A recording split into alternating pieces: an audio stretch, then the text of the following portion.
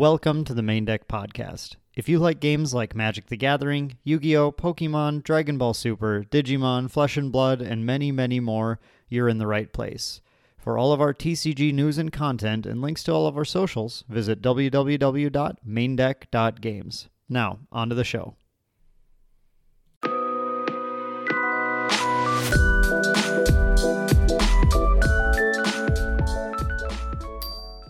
Welcome, everyone, to another episode of the Main Deck Podcast. This is the podcast for and by TCG fans. So if you're a fan of games like Magic the Gathering, or in this case today, Star Wars card games, Star Wars Unlimited, Star Wars TCG, Star Wars Pocket Models. Leo, what am I forgetting?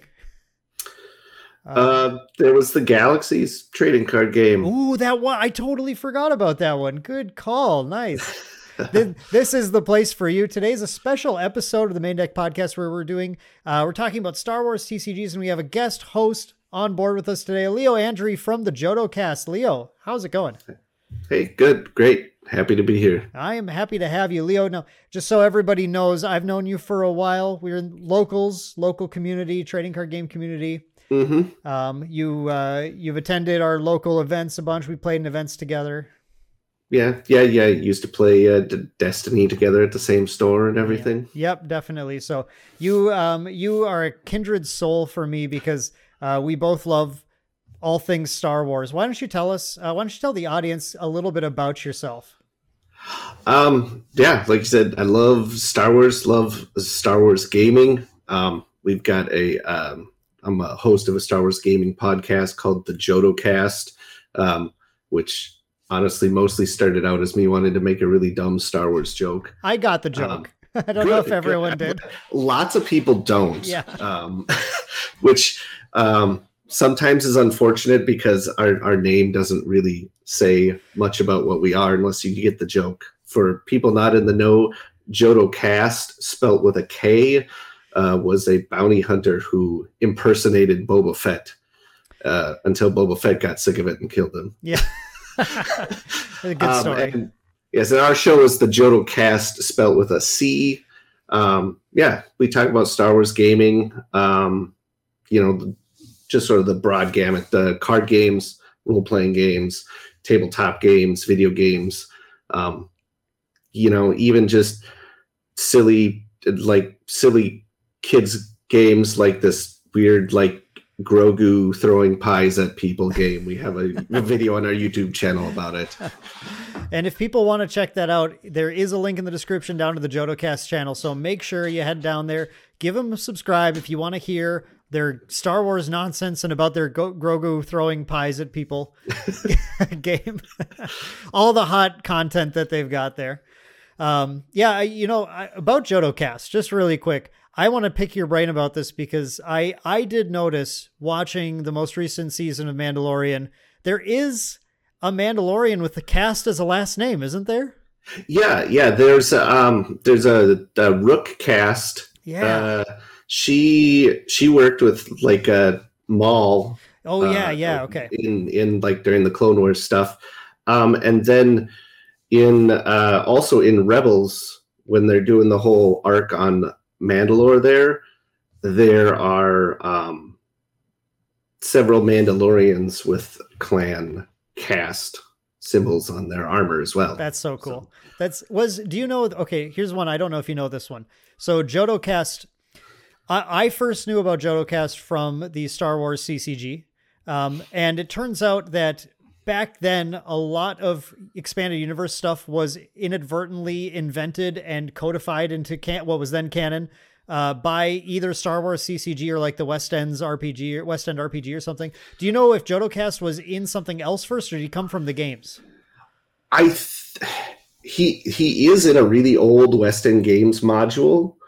I can't remember whether it was that module or the Dark Horse comics that he appeared in first, though, to be honest. Okay. But I was just curious. I think it might have been the West End Games module. I love that. I think that's so interesting that I did a little YouTube short on this actually last month or something, but Colonel Wolf Yularen is my favorite example of someone who was invented in the CCG just because there's a dude that wasn't named in there. Mm-hmm. And the ISB was named in the West End Games RPG.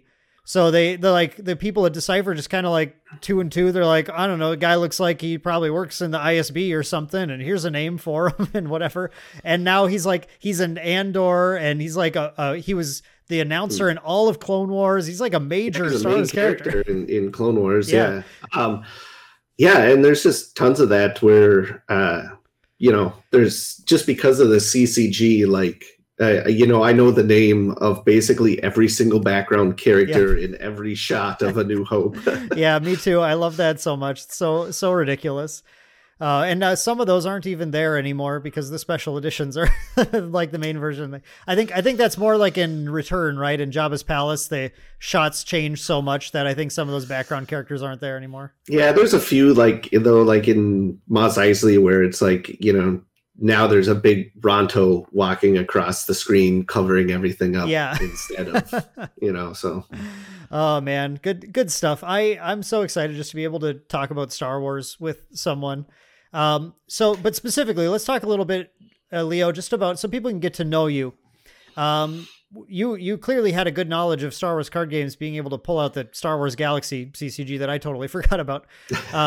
So what games have you played the most? Kind of what do you if you're going to introduce yourself to other gamers as a Star Wars gamer, what do you talk about? I mean, for me, my first and biggest love was the Decipher CCG. I that's probably the thing that turned me into just a tabletop gamer in general. Like I found that even before I knew what like Magic the Gathering was, which was, played that for years and years and years. But, in fact, when I first started playing Magic the Gathering, I bought a pile of cards off of someone in the lunchroom at school and had no rule book. So the only way I was able to play was sort of like, you read the text on the cards and you can kind of infer some stuff like, oh, these numbers down here must be how strong the guys are. And this must be how much it costs to cast them. But like, and then also pull my experience from the Star Wars CCG into things. So like, I didn't understand how the mana pool worked in Magic. So I thought it was like your force pile in Star Wars, where you actually have a pile of cards that you use to cast or to deploy your characters in Star Wars. So I was doing the same thing with my mana. So like, I would tap up my plane for a white mana and I would slap a card off my deck into my white mana pool. Fascinating. And so that's how I was playing Magic for at least a couple months until I think I finally, convinced my mom and dad to pay the $10 to get a starter deck from Walmart. It was a hard sell. That's okay. So as someone who, a lot of our listeners know, I worked at a local game store for about 10 years. You know the store, but Paradox Comics and Cards in Fargo for a long time. And when I worked there, I heard we got a lot of calls. People would regularly call us just to like check on rules questions, specifically for Magic. So I heard like, I swear I heard every different wrong way of playing the game, my favorite was always, so when I cast Dark Ritual, it's the opponent usually who calls Paradox. They're like, okay, so my friend just cast Dark Ritual and I just want to make sure this is right. Does he really get to search his deck for 3 swamps and put them into play? And it's like, I mean, look, don't get me wrong. Dark Ritual is a good card, but like that would be crazy. And 1 mana to ramp up 3 lands. Yeah. And green just gets giant growth. But, what you just said is a new one. I have never heard that. Interesting, like kind of collision of Star Wars and Magic where you tap a land and that's like one of your force icons and you get a force from the top of your deck or something. That's wild. Yeah. Well, like I said, it was the first game of that type I had ever played was the Star Wars CCG. So I was sort of just taking what I knew and applying it to the game. And then when we finally got the rule book, me and my 2 other buddies that were the nerds who would sit at the table by ourselves and play Magic. we're like, oh wow, we were doing that way wrong. But yeah, that was, the first thing. I've tried out, I did, like Young Jedi a little bit when Decipher came out with that. Yes. But I was sort of like, like I played it a little bit and I was all like, oh, this is like card games for babies. I ain't playing this. Because it was far less complex than the CCG was. And then they came out with that Jedi Knight game, and I think I bought a couple packs and it was like... We don't talk about Jedi Knights, whatever. Yeah. I've actually got, I don't know if you can see that right there, that's an unopened booster box. Oh, that's right awesome. There. I just bought the other day. That's great. But I bought a few packs of that and was all like, wow, these are really ugly. And I don't think I ever actually played a game of Jedi Knight.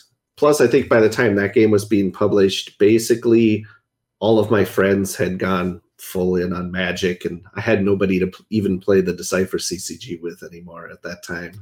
So Young Jedi hit me at just the right time. So I'm like you, I started with Star Wars CCG, and like to everyone out there who did the same thing, like we all survived trial by fire getting into CCGs after learning on the Decipher CCG, because like what a complex rule set that game was to learn, especially if you're a kid like me. I was like some dumb kid who like had to go. I remember going to my brother who's 9 years older than me and showing him the rule book section on attrition and just being like, what does this mean? Can you tell me what any of this means? That was always the one. And like one of the other hosts on our podcast is a guy I went to high school with, and we played the CCG together and stuff. And he's still, whatever the topic comes up of the Decipher CCG, he's like, it's been 30 years and I still have no idea how the hell attrition works. That's so funny, because now I know it so well. I can right now, I can fully explain it to anyone who wants to know. You totally get it. I think it's not that bad to understand, but just like, it's just such a bear to get into for the first time. That just the whole game in general, there's so many little moving parts and stuff to keep track of. Yeah, the last time I tried to teach, or I taught it to somebody in person, he was sitting there playing with me, and he's all like, "Yeah, you can tell this is a game from the 90s." Yeah, absolutely. It's no wonder they did Young Jedi, because like, I mean, really, you're right. It was, card games for babies. It felt like it was, much more simple, much more streamlined, but like, there's something I really appreciate. There's a number of things I appreciate about that game, but like, I like that it was easier just to get into. I thought they just went for like not almost full arts, like really huge artwork on the cards though. Mm-hmm. It was like really cool looking and a great use of that, just like the modern cinema that episode 1 was, where they probably had higher resolution to work with and everything too. Yeah. And I also thought that the deck building system was really intriguing there. Did you know that you probably did. This is usually information for people who aren't super into Star Wars CCGs, but that Decipher patented that deck building system, like literally have a patent on it. I actually did not know that. Yeah. That is interesting. It is. It was something I learned relatively recently. I'm not sure exactly when, but they went and they filed this whole patent on this 6-dot deck building system where every card had a different colored dot and you got to choose, so many cards or whatever. Cause I think they were like pretty sure this was the wave of the future for like deck building games. They wanted to have it. And then they went and they used it also I learned this on our 1000 sub special, but the Austin Powers CCG uses that exact same deck building system. I do remember that. Yeah. Yeah. Wait, how do you remember that? How do you know anything about Austin Powers? I've never played it, never bought it, but I hang out on a couple Discord servers for the Decipher CCG. Oh, okay. And so some of these people they're not just like Star Wars CCG fans. They're like, we play anything Decipher put out. So I've seen discussions about it, but never actually played it. Yeah, it was interesting. Opening their boxes are very cheap. If you want to grab one for your shelf, it's about $15 on Hills Wholesale Gaming. You can just swing over and grab one. I'm planning on doing a Patreon only episode of just like a 4-player game of Austin Powers using what I opened, because the game just is ridiculous. It's totally insane. Yeah. By the way, also the patent, I believe has whatever, it's expired at this point. So if anyone wants to grab that cool deck building system, I think it's up for grabs now. uh, so anything else? You said Destiny, right? You big FFG Star Wars player also? Yeah, I mean, I played basically all of their Star Wars games. I all their tabletop ones: Legion, Armada, Imperial Assault, X-wing. I got into their living card game too. Mm-hmm. I thought that was okay. I liked it more than most people, I think. I thought the deck building mechanics were really cool. Yes. Like I liked the idea of choosing your 10 objectives and then you had the cards tied to the objectives and that's how you built your deck. And I thought that was like a really neat way to do deck building. The gameplay, I didn't mind the game itself. It's more, I didn't like the theme. Like It didn't feel Star Wars thematic to me. Sure. Like it to me, if someone were to tell me that they had this game system already all designed up, and then when they got the Star Wars license, they put a Star Wars coat of paint on it, I wouldn't be surprised, and because it just didn't feel like playing Star Wars to me. I think towards the end of the game's run, they introduced some new mechanics that they did helped with some of those thematic issues quite a bit. But yeah, it is what it is. I think it's really tough for guys like you and me people like you and me, I should say, who came from playing Star Wars CCG, because you're just so spoiled by just the like way over the top theming of that game. Yeah, you can literally do anything you want. I mean, if you want to pause the whole game and have a few hands of sabacc instead, you can do that in the game. Yeah, I love that. I always tell people like it's the game where you start out with the basic Star Wars, plot line, but then you're free to it just goes off the rails, whatever direction you want it to go. There's a way to make to get Yoda off of Dagobah. That's kind of complicated, but you can do it. You get Yoda off of Dagobah, you slap a thing on him so he becomes a pilot, you put him in an X-wing, you fly him to the Death Star and have him blow it up. Like that's literally a thing you can do. I don't know why you would build a deck to do that, but you could, is the thing. You could. I mean, I used to have a deck that was built around, it wasn't meant to win anything, but it was just built around Jawas carrying around other Jawas. Because you could give a Jawa Luke's backpack and then put another Jawa in the backpack and Voltron them together. And like, that's all it really did. And I just thought that was funny. It is funny. I mean, that's great. Yeah. You had to appreciate that kind of stuff. Cause otherwise all you're talking about are these, like Senate pod racing competitive decks. And it's like, okay, like for people who don't know, towards the end of the lifespan of the game, well, I mean, we could have multiple episodes just talking about Decipher and what happened there. But, point is, there were some pretty powerful strategies towards the end of the game focused on episode 1 content. And if you know anything about Star Wars episode 1, it's that it's all about two things: pod racing and the Galactic Senate. So of course, those are the most powerful things you can do in episode 1. And that deck itself, Pod Race Senate, was like a top tier deck in competitive play.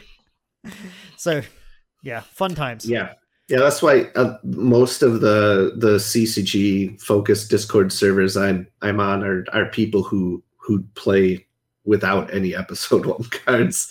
There's a reason, because there's a lot of people who feel that the episode 1 stuff, kind of like you said, they were it was a huge power spike and just kind of ruined the game for some people. Yeah. Very, very unfortunate. And I mean, I really just feel like thematically it was unfortunate that for the game about space wizards and lightsabers and everything, you go to play the card game and it's like, well, you better be having an agenda in the Senate, but first you got to do your pod race. It's like, I mean, like, don't get me wrong, pod racing's wizard. I totally agree with that. But like, I mean, I want to kind of do some blasting and some fighting and stuff in my Star Wars game. But and then when Destiny came out, I picked that up as well. Was pretty hard into that for a while, participated at all the events I remember at the store, I went to Worlds, once or twice. I think, which, was always nice since that was just right to only a 4-hour drive down to the Yep. cities It's good for us up here. So not bad. Did you ever do any high placements or anything, or you just you scrub no, like me? No, I got the store champion playmat once from one of the store champ tournaments. Sure. And that's it. Yeah. Hey, it works. I bought the game a lot. I played it a lot, but yeah, I was not that great at it. Sure. Yeah, I like to joke around because I do all this TCG stuff, but I don't know if I'm particularly good at them. I have a ton of fun playing them. I understand the strategy. I love the theory. I love learning all that stuff, but am I good? Yeah, I have my moments, I guess, but yeah, I don't have any like really sick, top 8 Pro Tour placements or anything like that under my belt either. So yeah, that's very interesting. I'm definitely going to pick your brain once we get to the main topic a little bit on your thoughts on Star Wars Destiny. I certainly have some stuff to talk about there. You've mentioned, you've been playing a lot of miniatures game stuff. That's fairly TCG adjacent too. So I'm certainly interested in like what are you currently playing? Cause I know Fantasy Flight basically sold off most of those games, all of them. Right. Sold off. They kind of taken over or taken away from them, I guess, is a sure. more okay. I don't even know the details. I feel free to. Well, because they're owned by Asmodee. Right. And they basically, Asmodee was all like, well, we want all of our minis games in one house. And that's now going to be Atomic Mass Games. So okay. That's basically what they did. And there's some bitter feelings in there that if you ever want to hear us complain about that, you can listen to our podcast. We'll leave the whole podcast to the listeners to hear the details on that. Then that's interesting. But yeah, I've been playing, Star Wars Legion. Actually X-Wing was my first Fantasy Flight game of theirs. That's actually how I got started. In the with the Star Wars LCG was I went to the very first Worlds for X-Wing, and they gave a copy of the core set of the LCG out to everybody who participated. They must have had a lot sitting around. Yeah, there was. I mean, I think there was like 25 or 30 players at this very first Worlds. And this was actually before release. So I got the okay. LCG. That's really cool. This was about 5 months before release, something like that. So that's awesome. Yeah. So, I didn't feel quite as cheated by the good old only putting one copy of all the stuff in your core set that Fantasy Flight was famous for. Very famous for that. Yeah. Because I got one for free. Yeah. Well, that's okay. That's interesting. So X-Wing, and then you moved on. You said you played Armada, you played Legion. Actually, well, I skipped Armada because I felt it was too close to X-Wing. I didn't start playing Armada till you sold me your collection. That's right, I did. Yeah, yep. That's right. I was cleaning up stuff. I'm like, I just don't have time. I'm never playing this, so I think I hooked you up with a good deal on that. Yeah, it was a great deal, and now I play Armada fairly regularly. I liked Armada's system quite a bit, actually. I was just a shame that I just never had a chance to play it, but I loved the scale of it quite a bit more. I thought it was really fun. It's definitely more like X-Wing is meant to simulate like a fast dogfight, so you're sort of thinking in the moment. I mean, you're still sort of trying to anticipate what your opponents are going to do each round and things like that, but it's sort of like you're thinking in just that round. Whereas like Armada, because everything is so much slower, it's a bit like chess where you're kind of thinking a couple moves ahead. Mm-hmm. Like you kind of got to plan out more than you do in X-Wing. So for people who don't know any of these games, yeah. So like Leo said, X-Wing is a Star Wars miniature game with dogfighting. You think of any Star Wars starfighter, it's been made for X-Wing basically. And in that game, the thing that really caught on with that game, the same thing, I actually can't remember which came first or how this worked, but they had Star Trek Attack Wing also came out that had the same movement system, but you had these like little templates that would show like a like really sharp turn, or like a slightly more banked turn, or like a really long banked turn. And you would place those templates out in these little notches on your miniature's base, and then pull them out and then move them to the end. It's actually a very creative and innovative way of doing the movement system in the game. And ships could have different access to different turns based on how maneuverable they were. Was a very popular and very cool game. Whereas Armada, I loved when I saw this thing. Armada has the big stick with the little joints in it for doing your really slow capital ship movements. And Armada's just all like capital ships, and you get fighters, but they're these tiny little guys. You had a little stand that would have to fit like 3 or 4 of them on there. And you would just slowly be maneuvering your capital ships, and then you're like banking your capital ships around a hyper laser or turbo laser. I mean to say turbo laser, all the other capital ships and stuff. I think the thematics of that were so cool. I just got so into that idea because I love the capital ship fights in Return of the Jedi and everything, classic stuff. Just having a couple of Star Destroyers on a table just looks really dang cool. It looks so cool. Yeah, it was like, that was my downfall, right? It's like, I never had a chance really to play those games too much, but the toy factor, I just saw them. I'm like, I gotta have that. I need this ship. I'm never going to use it, but I need it. Yeah, it's cool stuff. And then Legion is fantasy. Well, sorry, I keep forgetting the name of the company that has it now. Yeah, it's Atomic Mass Games. Atomic Mass. I keep wanting to say, I think I want to say the Keyforge Ghost something, whatever, the Keyforge company now. Yeah. But yeah, Atomic Mass Games has Legion, which is the ground focused, like troopers and stuff. Yeah, miniatures game. Very similar. It's somewhat similar to like your Warhammer games like that. And for people who are watching the video version of the podcast, you will see behind Leo the massive mountain of Legion that he has. Yes, that's my tower of shame back there. It's a pretty impressive tower. That's all my unpainted, unopened. You can see in the video most of it's still all even got its shrink wrap. I can see the shrink wrap. Yeah. But that's not to say I don't have lots and lots. All done. I've got enough for at least a couple different Imperial armies painted up. I've got a Separatist army painted up. I'm just a slow, steady painter. Yeah, take your time. It'll be there for you whenever you get to it. No problem. So Leo, you obviously had a lot of experience playing these games. What are you engaged in playing actively?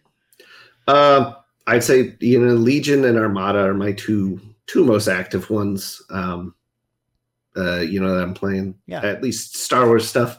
Been playing Marvel Snap too. Snap player, nice.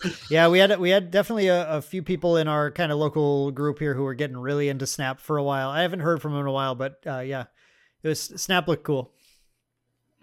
And yeah, that's really it, right? I think you haven't really played a TCG since Destiny unfortunately died. Is that right? Yeah. Destiny was canceled, a few years ago. I tried to get back into Magic here recently. Played on Arena some, started buying some physical product, and then Wizards sort of rubbed me the wrong way. They have a tendency of doing that, yeah. And I've kind of I've jumped back off that bandwagon for now. Sure. No, that's understandable. It's that's kind of the style of the times for Wizards. So, but it is what it is. It's the largest game, and when you got a lot of players and a lot of people you're trying to please, you inevitably make the wrong decisions. I just wish they made the wrong decisions a little less frequently. than they seem to come up with, but so it goes. So, well, Leo, I think that's a perfect time to jump into. I think that's a good background for everybody to kind of understand what you're into and what you like. Let's jump into our main topic for discussion today, which is kind of what we've already been dancing around a little bit, but Star Wars TCGs in general. And the reason that I'm bringing this topic up in this episode is not going to be a surprise to our subscribers, regular viewers, but Star Wars Unlimited, the new Fantasy Flight trading card game of Star Wars, was just announced a couple weeks ago. And there's a surprising amount of info already about the game. I was very pleased to see that. I think so. First of all, JodoCast has a full episode, which I've listened to, talking about their thoughts on Star Wars Unlimited. So we're going to get into a little bit here, but if you want to hear Leo and their whole gang's full thoughts on that, I'll have that specifically linked as well, because it's just so relevant to this conversation, down in the description for you guys to check out. Whether you're here on video or on audio, we'll have it in the webpage or on the description on YouTube. And I want to hear, though, let's hear the unadulterated thoughts straight from Leo's mouth. Star Wars Unlimited, what are we thinking? I gotta say, I'm of two minds, because one, I've been waiting for this for about 3 years, because back at the, what is it called, the Gamma or GAMA? Oh yes. Back in Gamma Trade 2019, Show. 2020, yeah.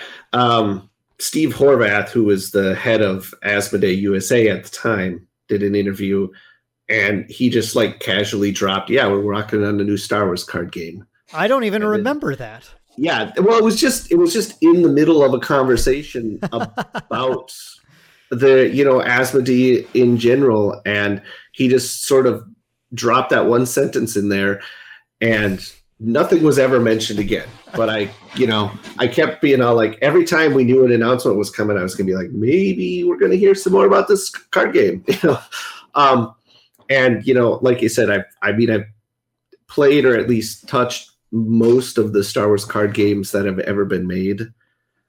So I'm very, very excited to see more about Star Wars Unlimited. But there's also this part of me that's apprehensive, because kind of been burned by Fantasy Flight a couple times too. Like played the Star Wars LCG that got canceled. I feel less burned by that than some people, because honestly, I was that game lived way longer than I honestly predicted it was gonna. Plus you got a free core set. So and I got a free core set, so can't complain there. But Destiny was a really fun game, had a lot of major problems, I think. Mostly to do with the production and distribution of that. And product constantly being late, not getting enough product, things like that. And all this stuff happening really killed a lot of early momentum the game had. Yes. And it's not the first time we've seen similar things from Fantasy Flight. Like the same thing happened with the first few waves of X-Wing when that game came out. They could not keep up with demand at all.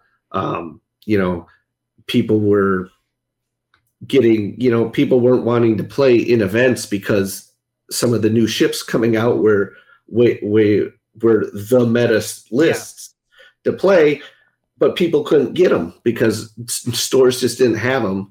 So if there was the one guy who did have those ships at your event, he was going to kick your butt, Yep.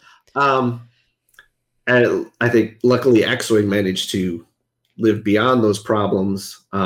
But it's, there's been similar stuff happens with Legion too. There was some, and then the Fantasy Flight's history with Keyforge and some of the stuff that happened there. I honestly, I've tried looking into it. I still don't fully understand what happened with this whole, like, we lost the algorithm thing. Like, I don't get it. I don't understand how you do that. I don't know. I've heard, it's complete hearsay, but it happened not long after, like at the same time Fantasy Flight moved all those miniature games over to Atomic Mass. They just in general did big shakeups kind of across the board with Fantasy Flight. Like they took most of their role-playing games away and gave those to another company also. And there was a lot of jobs eliminated at the time.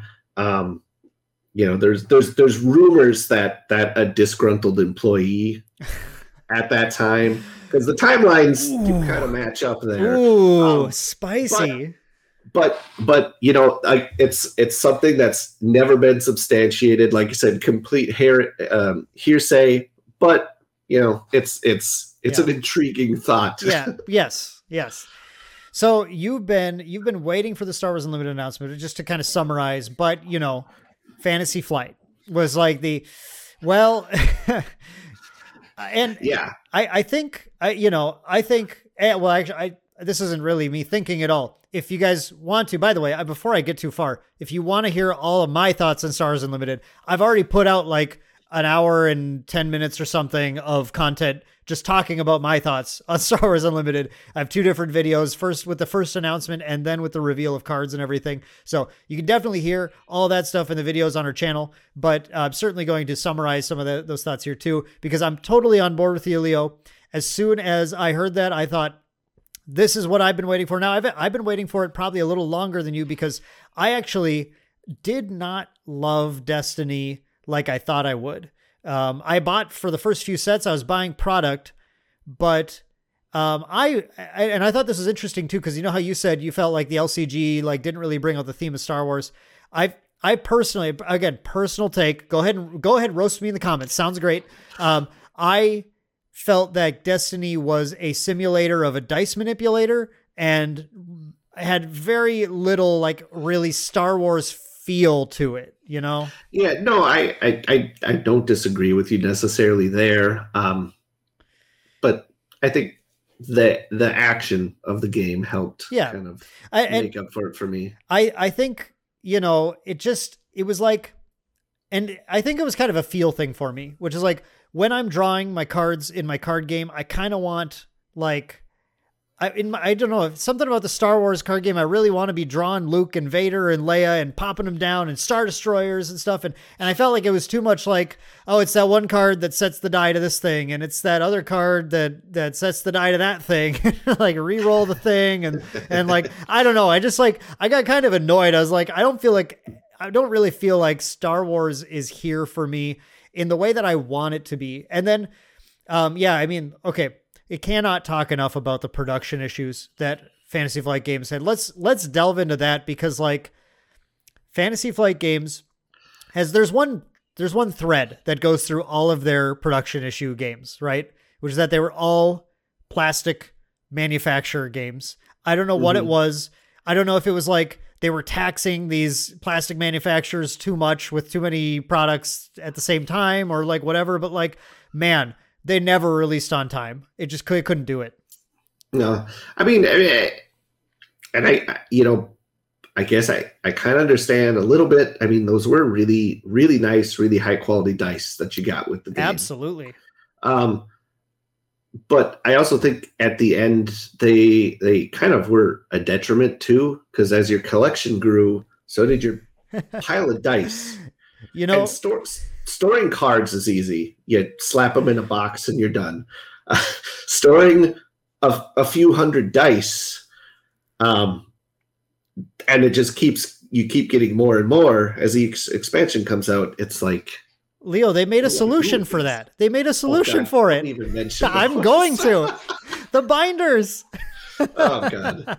You still can find those binders on clearance when the miniature market or some other gaming website has a clearance or like Black Friday sale, they're still trying to get rid of those I know things. those, okay, like I like the gumption to get out there and say, we're going to solve your problem. It's going to be Star Wars themed. It's going to be so cool. But like they just, I think they failed on figuring out what people actually wanted out of the product. And so they end up releasing a thing where it's like, well, okay, like if I want to store a whole set, a lot of people would just collect it, just like any card game, people get into it. They're like, I want a full set of set 1, then a full set of set 2, whatever. Okay. If you want a full set in those binders, you needed like, I don't know how many binders you needed to fit them in. Well, because each one only held like, I forget the number, but it was for some reason 25 dice or something. Oh, was it really that low? For some reason, a higher number is coming to mind, but like I don't. It was pretty low. I mean, and if you're having a full set, that means you're having 2 of every die. Yeah. Sometimes 3. Yeah. If some certain cards that let you have more than your standard 2. And yeah. And I remember so this is really vague at this point, this is years ago, but I remember thinking my numbers for like a complete set, because I was collecting complete sets too for a while, even though I didn't really like the game. It was Star Wars, so I did. I remember thinking it was like 110, 100 something like that. Maybe was that, or am I making that up entirely? For just the cards? For a Destiny set of dice.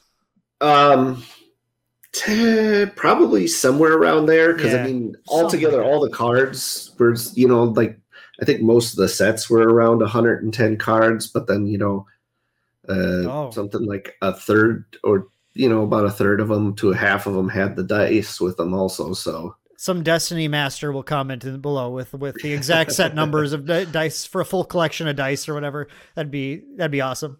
And how many binders you need to store them all?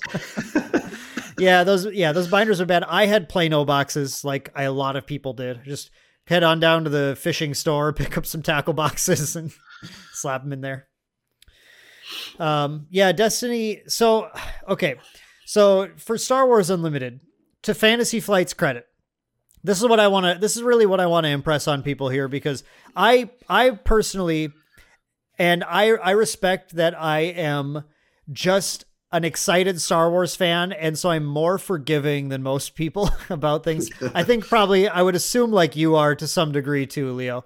I'm willing to give Fantasy Flight a few little benefits in this scenario where, number one, they have gone there. First of all, actually, straight up, their messaging has been really good so far. For sure. Messaging is one thing. Obviously, action is another. So we're going to see what their action is like. But so far, the messaging is really good. Very transparent about, yep, Destiny failed, production issues. That was a problem. I think if they didn't have those production issues, especially early on, the momentum for Destiny was huge. And it just got taken out by that really early on, and then never being able to hit those release dates really sucked. And then I also think that, and I don't think enough people are really talking about this, but like Fantasy Flight today, like you were kind of alluding to, Fantasy Flight today is very largely a different set of people, than it was then, I think. And I think really that, that's worth saying as well, because it's ultimately a lot of these decisions that cause us to be upset with how a card game is handled.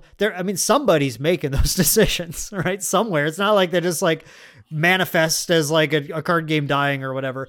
So when the whole business has a big set of different employees, a different OP manager, by the way, shout out to Josh. He was a local in our area who's now the OP manager for Fantasy Flight also. And I have high hopes for what he's doing with it. I think he's got a good understanding of what's going on. So I really hope that I get to say I was right about that too. But different people, and they're not manufacturing anything in plastic here that we have to wait 1 million years for. This might be a turnaround moment. Maybe. What do you think? I hope so, for sure. That I think that first stream that they did really helped allay a lot of my fears, I think, just because, like you said, they were really candid about their past problems too, and admitting that they had them and they realized this. Like even I'm pretty sure them talking about how they had all those dice production issues is the first time that it's ever been like officially acknowledged. That's what I thought too. Thank you for saying that. Yeah. It was like one of those things where like everyone kind of knew and assumed that that's what happened to Destiny, but never had any confirmation on the Fantasy Flight side of things. Yeah. So yeah, and like you said, it's just straight up cards this time. There's no extra gimmick. Like they said, they want to avoid gimmicks this time. And this is like I started this conversation by saying I've been waiting for this for longer than you, I think. And like, just as soon as I saw Destiny and I played it a little bit, I'm like, I just don't, whatever. I began this just lust for just some classic trading card game. Really, if we're going to be honest, it was who's going to pick up the Decipher game, modernize it slightly and re-release it. That's what I wanted to happen. That's the dream. That's the dream. That's the dream. But sometimes what we don't expect can be what we really want. So I'm really hopeful that Unlimited is going to, so far, like I think the art style is really cool. The key art that they showed, like right away with Luke, Vader, Leia, Han, Death Star behind him. Mm-hmm. I saw that and I thought I could get into this right here. Yeah. It gave me like kind of like Phil Noto kind of vibes. It made me think a little bit of, obviously everyone says comic book like style. Yeah, there's definitely like a comic style to it. And just a little bit, especially with like the background and everything, was reminding me of those original Star Wars movie posters. Yeah. It's not quite the same, but I just feel like there's a little bit of that feel in there. And I love that. I think that's awesome. I'm 50-50 a little bit on the art. Okay. There was some there's some I didn't care for, some I did like, but I mean, that's going to happen in any game where you got multiple different artists doing a whole bunch of different stuff. There was the one like You're My Only Hope, with the art with Leia kind of, when she's recording with R2. I really liked the art on that one. Yeah, that art's really good. Yeah, I went and I looked up the artist on Instagram, scrolled through her stuff, and I was like, oh man, I cannot wait to see more cards that this person puts out. And I went to go tell my wife, and she's all like, yeah, I already follow that artist on Instagram. Oh, sick. That's awesome. So I mean, it was a pretty small sample we got, but it's enough to get me excited. I like that it's a departure from some of their previous stuff, because don't get me wrong, it's not that it was bad art, but it all kind of had that little bit of sameness that digital art like that. I mean, you could tell a lot of it was like digital paintings and things like that, I think. Sure. And I don't think, I think these days it's really hard to tell sometimes when something's digital or physical. There's a lot of blending too. There's a lot of artists who will do art for card games, like mostly physically, and then go and they'll digitize stuff afterwards, and they'll do all sorts of blending and stuff in digital platforms. So, I bet for you, because this is the common one, it's Grand Moff Tarkin. That is the art. It's like, I mean, and for me, it was like, I think the biggest thing that I immediately like, that immediately kind of, I thought I'm not totally sure I'm on board with it, is the card frames. But they grew on me. And now I'm still not sure about Tarkins. Here's something that I haven't talked about in my videos, or I don't know if you guys talked about too much, but so there is a styling done in these card frames. It's kind of interesting. By the way, it's StarWarsUnlimited.com. We'll have a link down there. There's gonna be so many links in this description, but yeah, just go check them out. You can see the pictures of the cards we're talking about there. There's a styling in these card frames where you'll notice that any of the characters who are good guy aligned, whatever, use I believe they're generally using a light color background behind a single color that is focused on whatever, like, we've noticed there's 6 different kind of resource symbols or whatever they're going to be. Whereas all the villainous ones have a dark, like a black background. So like Vader's got black with red lines showing, whereas Luke kind of has a lighter background with the blue lines showing. And Tarkin has black with green showing, green kind of line work on him. And I think it's like that black and green, just, I don't know. It's like this Matrix look. Like, I just doesn't quite vibe with me. Yeah, I think for me, it's not that it's necessarily bad art. It doesn't work for me. In fact, the weird kind of green and stuff on there, it sort of reminded me a little bit of the old Dark Empire comic books. Oh, I don't think I know those. Yeah, there was some ones from Dark Horse in the 90s, and it's like, and the art itself was really fantastic, but the coloring choices, in my opinion, were very questionable. Okay. And it was a lot like that. It was very weird, like greens and yellows and things like that. And I don't know, I was just sort of getting those same kind of vibes from Tarkin there. Okay. But yeah, like some of these other ones, like I think I agree. You're My Only Hope's incredible art. I really like the Leia Organa artwork quite a bit. I think that looks awesome. I saw some guy on Reddit was very upset that Leia looks angry in that card, and that just doesn't fit her character, which blew my mind. That is news to me. That yeah, no, I mean, isn't that meme? There's that meme that like Leia is Anakin's daughter and Luke is Padme's son, right? Like there's like kind of like, yeah, no, I mean, I think it's like 100%. Like Leia is not the senatorial type. She's the, I'm just going to blast this and get it over with. I feel like so. Yeah, I don't quite buy that, but I mean, I think that artwork is super, super sharp looking. And I also think that when we get the printed, like physical versions of these cards, I think tunes are going to change a little bit too for people. I think they're going to look better printed than they do. Sometimes that's the case too. Yeah. And they're definitely leaving open the space for alternate arts and things like that too. So, oh yeah, that's the thing. If you don't like the art, sounds like there's going to be another one, so don't worry about it. Yeah. So an interesting thing they're doing in Unlimited is this leader concept. And obviously Destiny had that, right? It had like characters you played as, but yeah, in a sense. Yeah. It's not really something that, we're totally used to in the Star Wars space. It's a very common thing right now in TCGs. And, part of that I think is that like players really like to attach themselves to a certain play style or sort of like identify. It's a means of identification for players. So it's really nice to be able to get into a card game and go, oh yeah, I'm a Luke player. I'm a Vader player, whatever. Just like Flesh and Blood. You go to the Flesh and Blood community if you know anything about that game. It's a brawler. You play as a character, you fight each other. That game is very dominated by like, nope, I'm an Azalea player. Through and through. I play Azalea. That's all I play. I don't even care about the other ones. There's certainly players who do, obviously, but like there's very much this mentality that you just get really into your character and you get really good at them. And that's kind of what you do.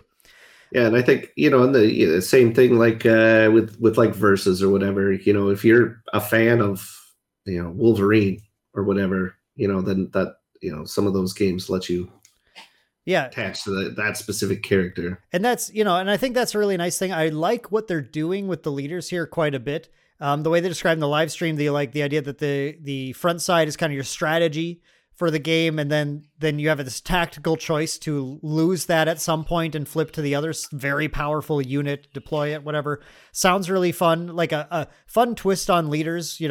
For people who played like Dragon Ball Super, they had like a flip leaders. It's not like a new thing there, but the application is a bit different in this game. And I think that's kind of cool. Yeah. The whole sort of having them out of play but still giving a passive effect is a very neat mechanic, I think. My shout out for this game is like to anyone who played Dragon Ball Z, Score Dragon Ball Z or Panini Dragon Ball Z. Those are or Dragon Ball GT was Score also. Those are obviously games that had pretty big fan bases for a while.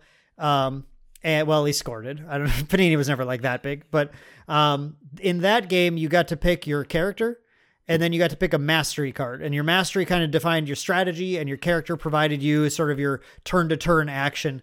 And I'm really anticipating this game because we're going to get this sort of, you pick a character and that character, is going to determine some of your strategy.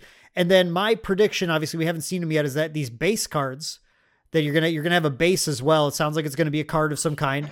Hopefully. And I would assume, just cause it's fairly obvious design space, like right on the table there, that your base will have some sort of effect and some sort of health value, which will be a balancing factor. You might have a base, like really good effect, but it's got like 10 health or something. You just glass cannon, whatever. Or you have one with like a weaker effect and a huge amount of health or whatever in between. So, I like that. I like that kind of like mix and match. I'm gonna pick this base and this character, and that's kind of my strategy here. That's always really fun too. Yeah. I can't wait till we can find out more about those, because that's, at least right now, one of the. It's like, from what we can tell, it's a major part of the game. It's your win condition, but we know almost nothing about it. Right. Yeah. There's so much still to learn about the game, but I am definitely looking forward to that. And one thing I wanted to talk about too, just while we're talking about the game, is obviously, Leo, you and I have a large history of Star Wars TCGs as well.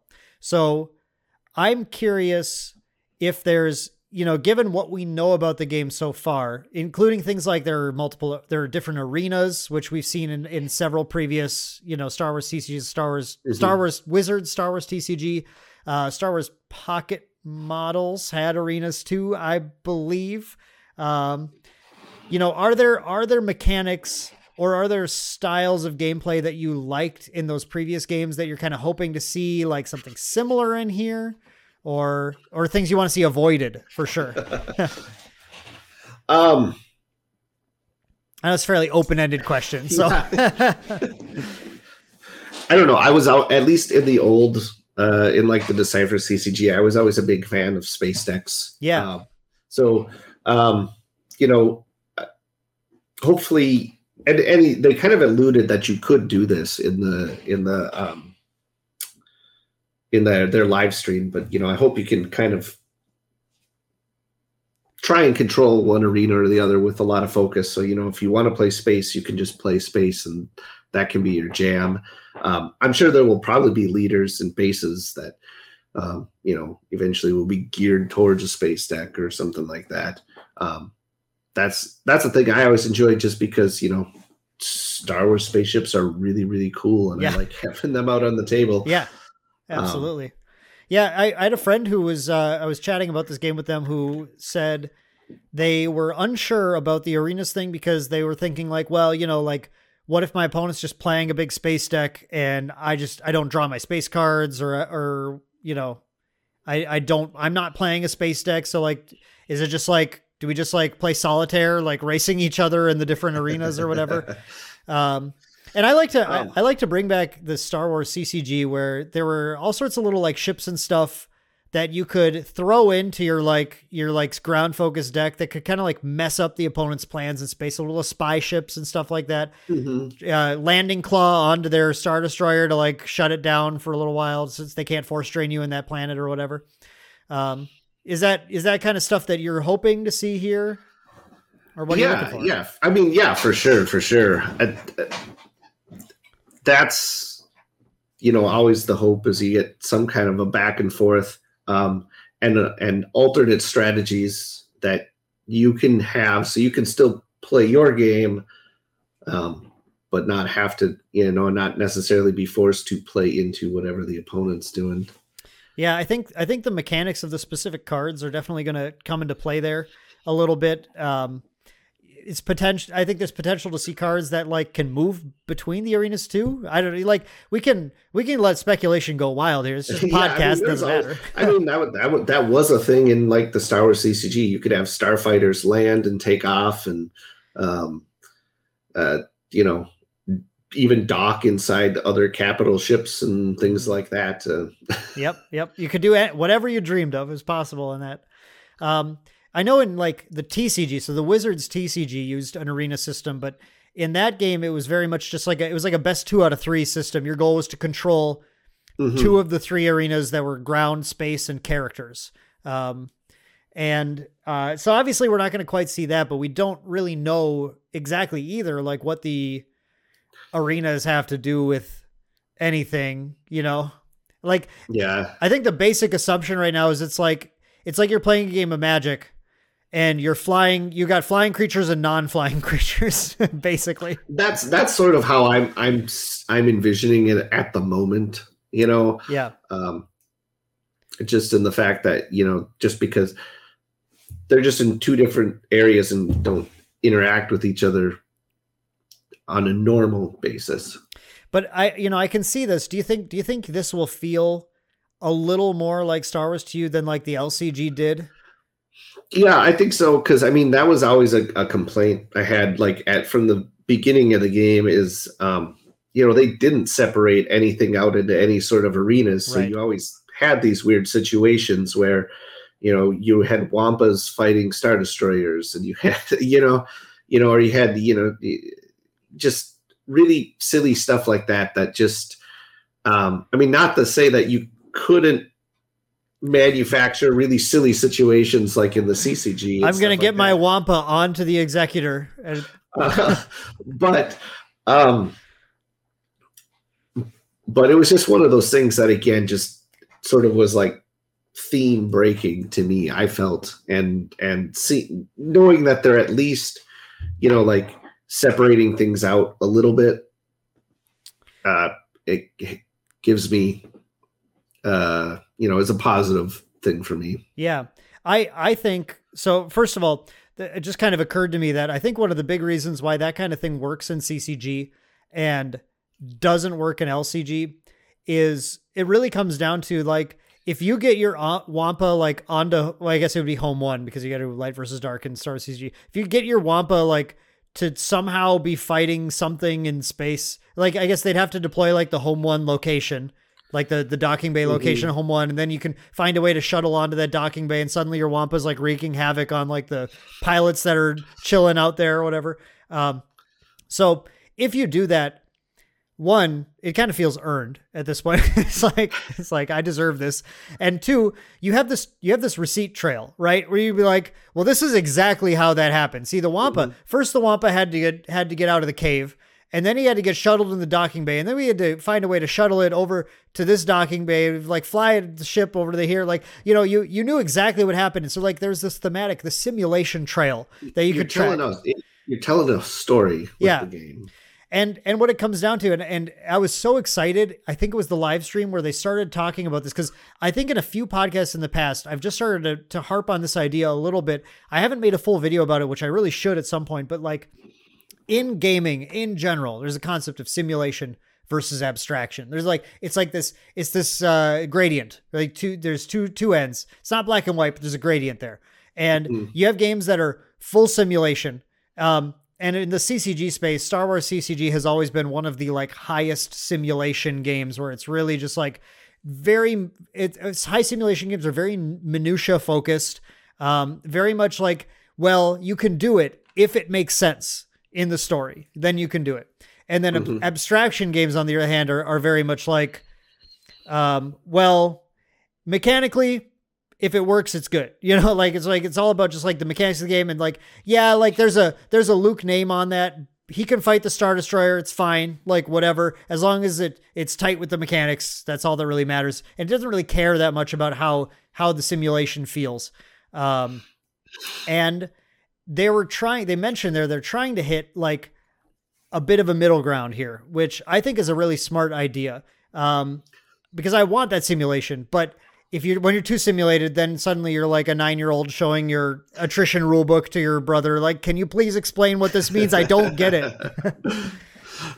Yeah. And then if you go too far the other way, you get Destiny or the LCG. Yeah. You know, those were, I think, very abstracted to the point where sometimes they didn't feel like Star Wars. Yeah. Yeah, exactly. Like, it's like when you get a mechanic, I think this is one moment that really sold me on it. I thought it was a great mechanic for Destiny, brilliant mechanic, but indirect damage was the one where when I saw that indirect damage mechanic, I was like, great mechanic.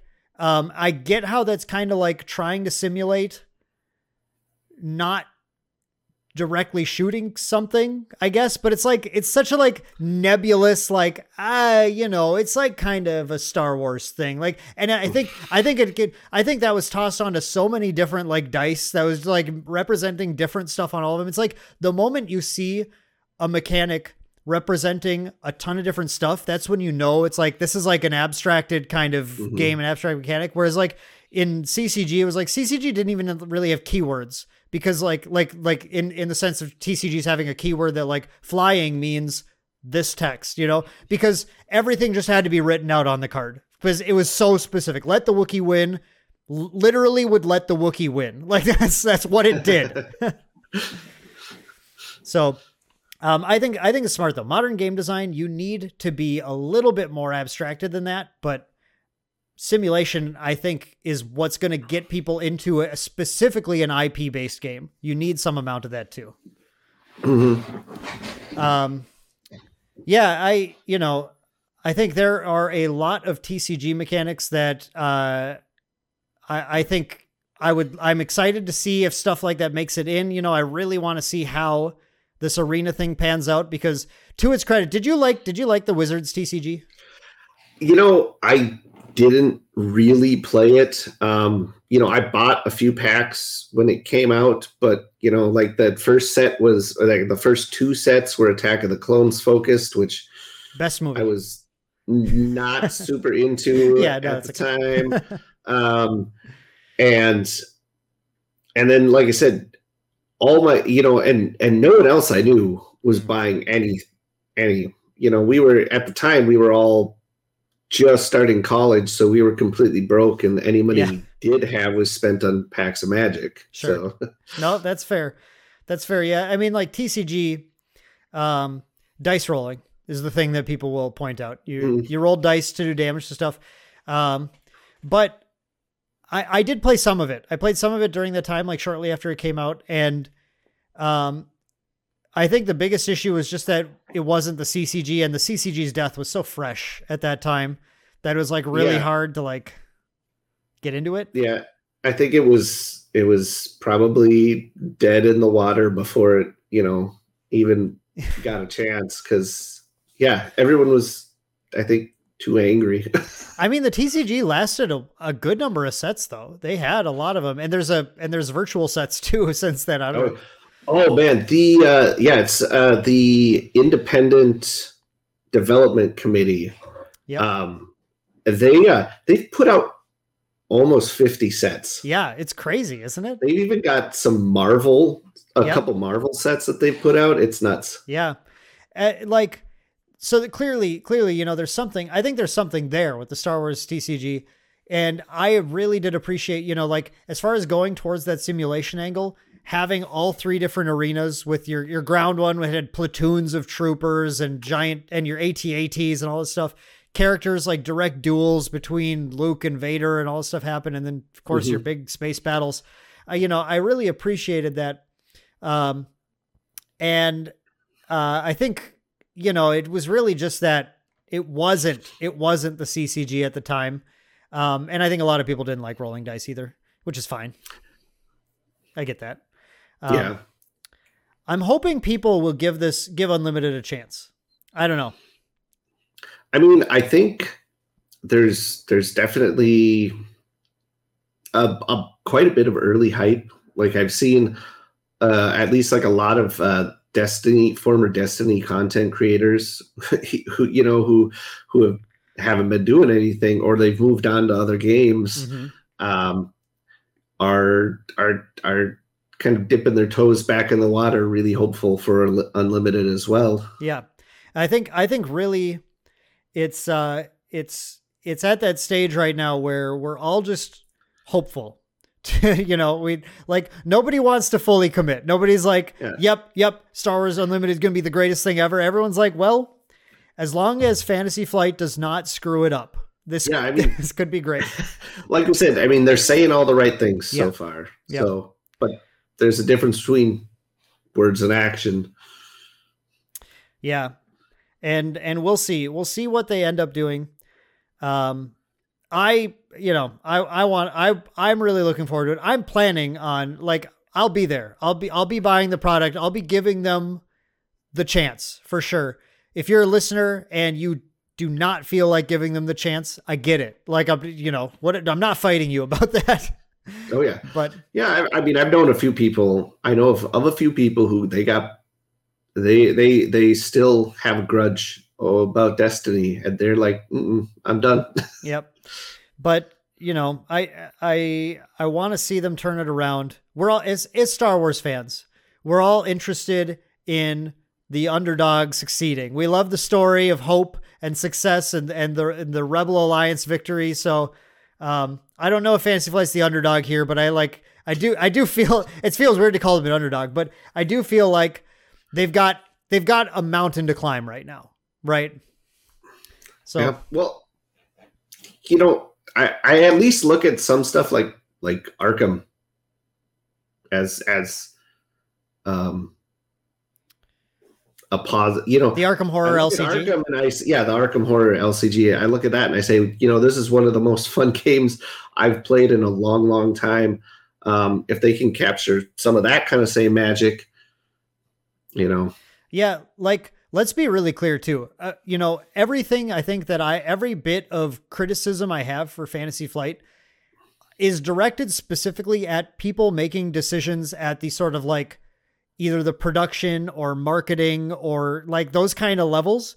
Game design wise, Fantasy Flight has a lot of home runs that they've hit. Like, it's a pretty long list of games that are just from Fantasy Flight that are absolute all-star games. Maybe they're not always to your taste, but like even like Board Game Space, Cosmic Encounter, Star Wars Rebellion, Outer Rim is fantastic. I love Outer Rim. If we're just talking about Star Wars games, I love Outer Rim.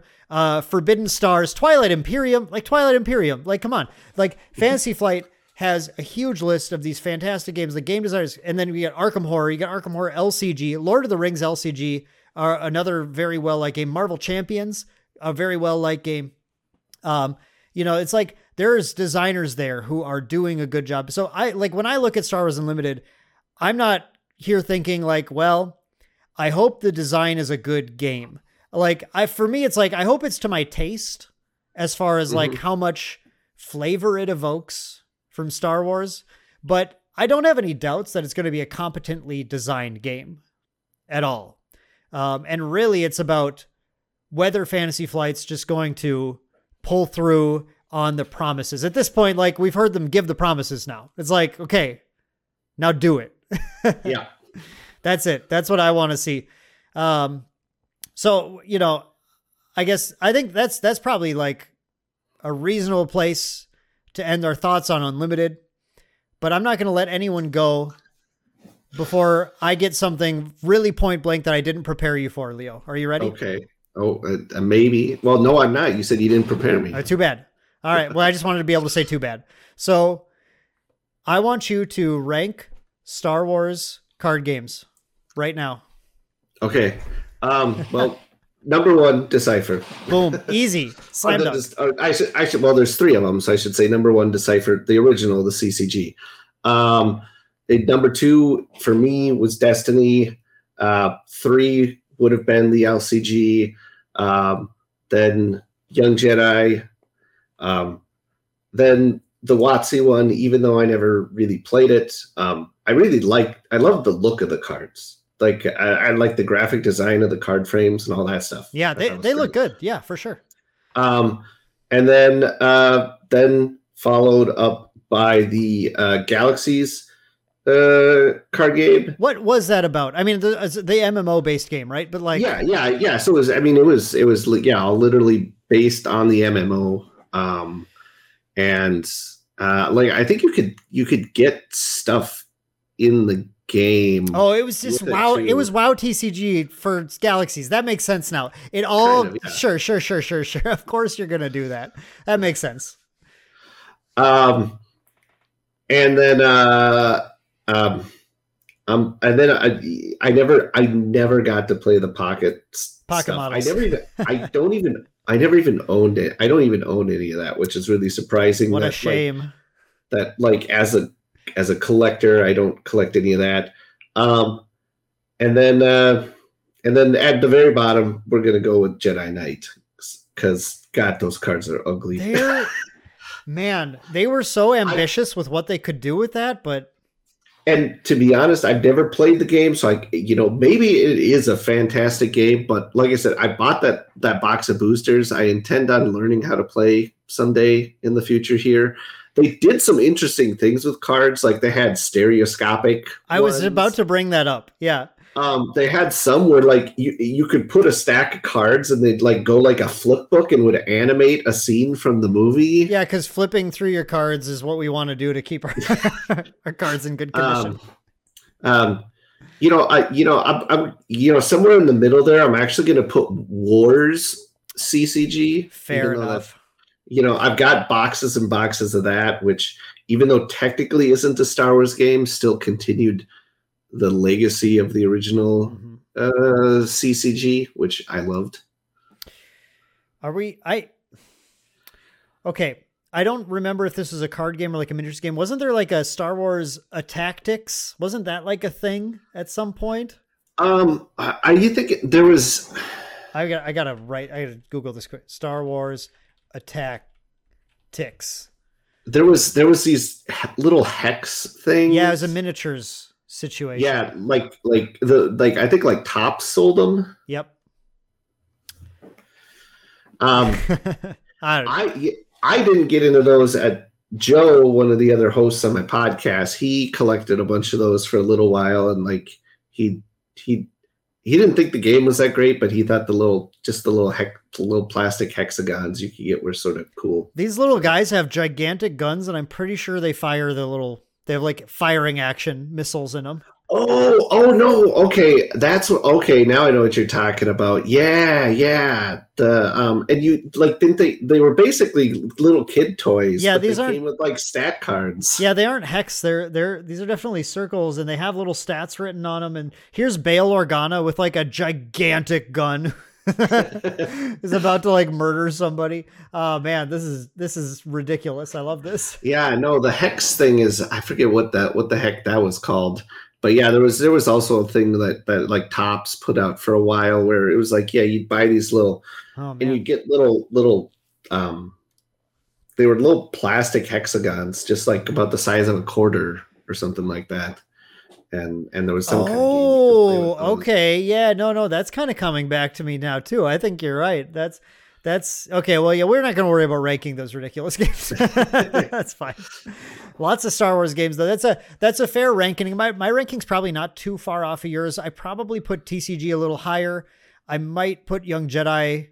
I might put that above Destiny for me, honestly. Maybe that's sacrilegious to say, but I don't know. There's something, maybe it's just nostalgia for me, but I kind of vibe with Young Jedi a little bit. It's kind of cool. I think. Okay, fair enough. Thank you for that. And then of course, since it's Star Wars, it's probably the only chance to get to do this. Star Wars movie ranking, go. Let's get the hate comments. Oh, geez. Yeah, especially since mine's probably a little controversial. Mine's controversial too. That's okay. We'll both get blasted. We'll go Empire Strikes Back #1. That's not that controversial. Not a hot take. I think Rogue One #2, Last Jedi #3. I like it. Followed by A New Hope. Followed by Return of the Jedi. Then I think we'll do The Force Awakens. Mm-hmm. Okay. Then we've got Revenge of the Sith. Yep. After that, then Solo. Okay. Then Attack of the Clones, and then finally was Phantom Menace. Did I miss Phantom Menace? Phantom Menace. We'll put that right above Solo. Okay. Yeah. Sorry, forgot that. And then finally Rise of Skywalker. Yeah. Yep. All right. For fairness, I'll give mine here too, so we can both get blasted. Because here's my hot take. Revenge of the Sith is my favorite movie to watch. I love it so much. I watch it any day. That's my #1. You get along with Joe on our podcast. That's his favorite too. Yeah, it's just, you know what? I'm a guy who loves the operatic spectacle of it all. moment to moment. It's just there's so many just fun scenes. I enjoy it so much that it's my number one. You know, it's got some of my favorite memories attached to it because that's the one I waited in line for like 3 days to see. Oh my goodness! Outside, yeah. Me and a buddy camped out at Century 10. Wow. Yeah, it was actually a lot of fun. There was like some people brought a TV and an Xbox and just found an outlet on the outside of the theater, and we sat there playing Halo. That's great. What an adventure! Yeah, that's awesome. I just legitimately enjoy that movie. I will defend most of it as much as I can. There's of course some lines where it's like, nah, I just can't, like, no, that just, someone needed an editing pass on that. Sorry, it's not good. But it's just too much fun. Empire. Come on. It's Empire. Last Jedi. I'm with you. Love it. And fight me. That's fine. Don't fight me. Actually, I'm not going to fight you. I'm not here to fight. I really enjoy it. The thematics of the whole thing. It's a really fun movie for thematics and everything. Okay, then let's get into middle packs. Oh, Rogue One. Rogue One is next. I love Rogue One's so good. Then we go, okay, maybe a little controversial. I find The Force Awakens quite fun still, and I put it slightly above A New Hope. They're very close. They're really close to me, but it's maybe because it's fresh. Recency bias. I don't know, but whatever. Then I'll go A New Hope. Then I'll go Solo. Actually, I'm putting Solo above Return because, Return's got some parts in it that just I don't know. Return's got some incredible stuff, and also some stuff that's just kind of like boring or like Goonie Tay or it's like, I love Jedi rocks, man. Yeah, it's fun. It's like, dude, I don't like hate it, but it's like, it's a thing that happens. It's like, I'm sure, but I mean, Sice Noodles fan club, like that's like awesome for you if you're into that. It's just, I don't know. It's just kind of like it's worn on me a little bit. It's like, yeah, whatever. I just don't need to see it again that often. Whereas like I'd rather watch Solo again or watch Force Awakens again. I think part of my list is just like, would I watch this again right now? Like that's part of it. And then I will go, making sure I didn't miss anything. Then I'll go Phantom Menace. Ooh, do I go? Maybe I'll put Rise above Attack of the Clones, but they're fairly close to me. It's like, I like Attack of the Clones a little more than I used to because of Clone Wars and like just having kind of having the background and everything. And I like Rise of Skywalker less than I did on the first viewing also, or the second or the third viewing. There are moments I really like in Rise of Skywalker, as everyone I think will say. And then there's a bunch of stuff that like, that's a thing that happened. Yeah. I mean, I got to give it at least some stuff like, basically any scene that Kylo's in, I enjoy, Fair take right there. Absolutely. I mean, Adam Driver just carries a lot of the movie for sure. Uh-huh. Okay, let's be fair too. Our first appearance of an Anzellan, Babu Frick. Yeah. Amazing. Just like unbeatable part of the movie is just getting Babu Frick there and existing. Uh-huh. So good. But yeah, like, that's my take on things, in general. Like I said, a lot of it's just like what I think is fun. And if you disagree, hey, pop it in the comments, let's get that interaction going. That's fine. Okay. So it's fun. Every Star Wars fan has to talk about their tier list. It's a rite of passage. It's a requirement. It's a rule. You got to have your tier list. So that's fine. So Leo, thank you so much for joining me today to talk about Star Wars and Star Wars TCGs. Did you have any last stuff to give our audience before we go? No, I think we covered it all. Just, like I said, if you're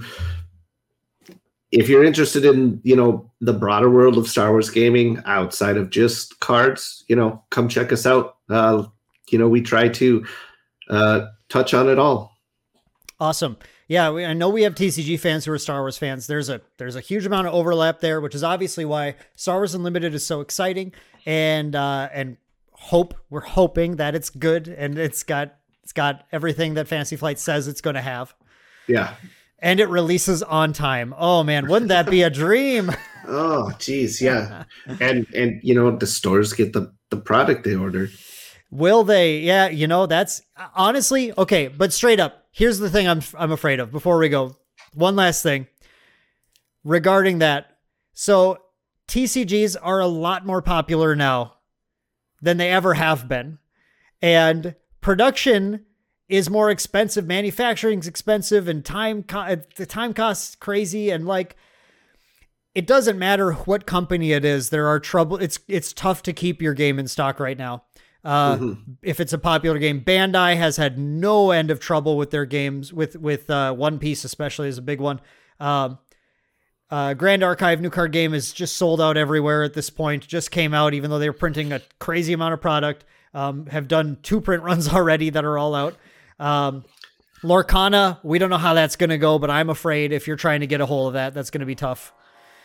So I'm afraid that Star Wars Unlimited is going to come out and they're going to be sold out, and Fantasy Flight's going to be like, we did what we could. Honestly, I'm gonna personally give them some slack on that, because like it's tough to predict how much product you need right now, and if you overprint a game, that sucks, because then it's just like worthless. So. Yeah, it's gonna be troublesome, but we will see. We'll all be here together. If you are interested in following, more of Star Wars Unlimited and all our other card games, of course, you can be following Main Deck here. Subscribe to the YouTube channel, do all that stuff, whatever. Follow us on your podcast, or you catch our monthly podcast. We're gonna have some bonus episodes coming to you guys very soon. We have a promised bonus episode on our Patreon, which is talking with Kevin about life decking in card games. And if you want to check that out, that is finally coming. Kevin needed to get a new computer, so we had technical issues, but that's finally coming next week, as well as another bonus podcast, which is going to be one of 2 things. Either going to be our unfiltered thoughts on Lorcana, which would be kind of interesting for some people, where I'm not going to sugarcoat anything. I'm going to give you my straight talk on that. Or just what we're currently excited about, which might be a lot of talk about Star Wars Unlimited. So that stuff's going to be popping on to our Patreon only bonus podcast. So if you want to be a patron and check that out, you sure can. Otherwise, we will have another regular episode of the Main Deck podcast for you next month. I hope you guys come back for that one. I hope you guys enjoyed this. Thank you so much, Leo, for showing up here. Thank you very much, Dan. Yep, had a lot of fun. And we will catch you guys on the very next episode of the Main Deck podcast. See you guys.